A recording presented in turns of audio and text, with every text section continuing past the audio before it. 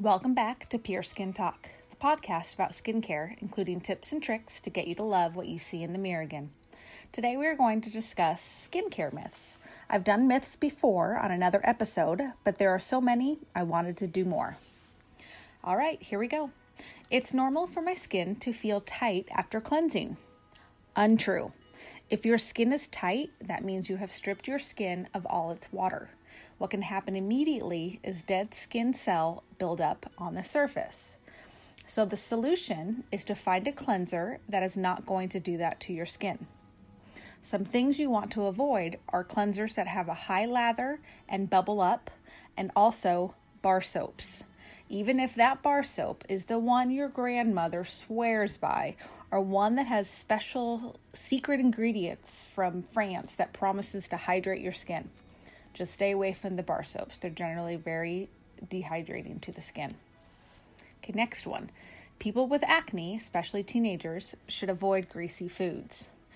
There is no evidence that eating French fries will cause breakouts. The only food group that has been linked to acne is dairy. If ongoing acne is your issue, stop consuming dairy for about 6 weeks and see what happens. It's not true for everyone, but you won't know if it is for you until you try.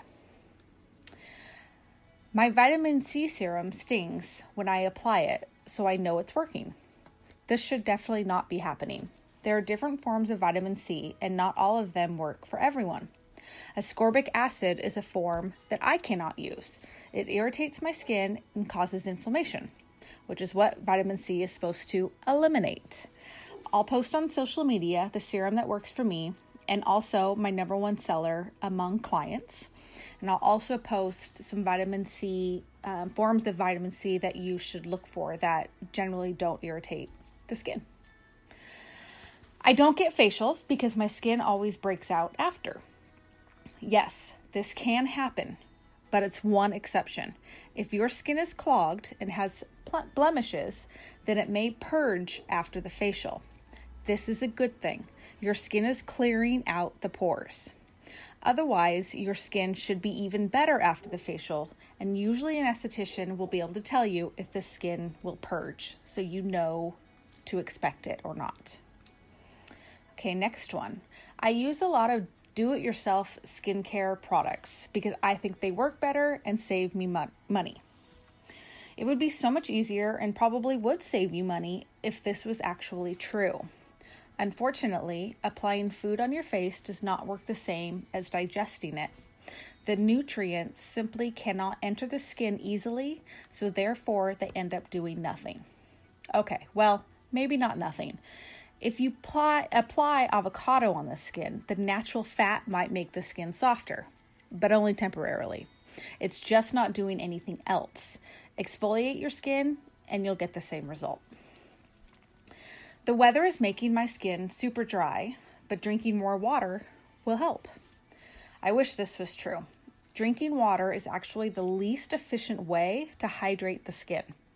When you drink water, it goes through the intestines, is absorbed into the bloodstream, and then filtered out by the kidneys.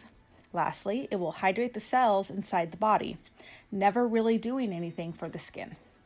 Using products topically is the best way. Listen to the episode on grapeseed oil if your skin needs some hydration. I did an episode earlier, maybe like 5 or 6 back. It's an easy and inexpensive solution, and on there I explain all the reasons why everyone should be using it. Okay, next one. Using any type of oil on my skin will cause me to break out. Nope. It's important to know that all creams and lotions have some form of oil or emollient because that's what makes the product slide. You just want to avoid certain ingredients if you are acne prone. I will post those on my social media. Next one. I can stop wearing sunscreen when the sun is not out. Oh, please tell me this isn't you. It's so important to protect your skin 365 days a year. No exceptions. UVA rays are always out during the day, and those are the ones that cause wrinkles and skin cancer. And did you know that UVA rays can penetrate through windows? I'm always telling my clients that the sun is the number one reason we age and scar. Wear sunscreen, at least SPF 30, every single day. I'm using brand X because I want my pores to shrink. This is a big one. All those commercials are so misleading. A lot of times, in very small writing, it will say, reduce the appearance of. Now that is true.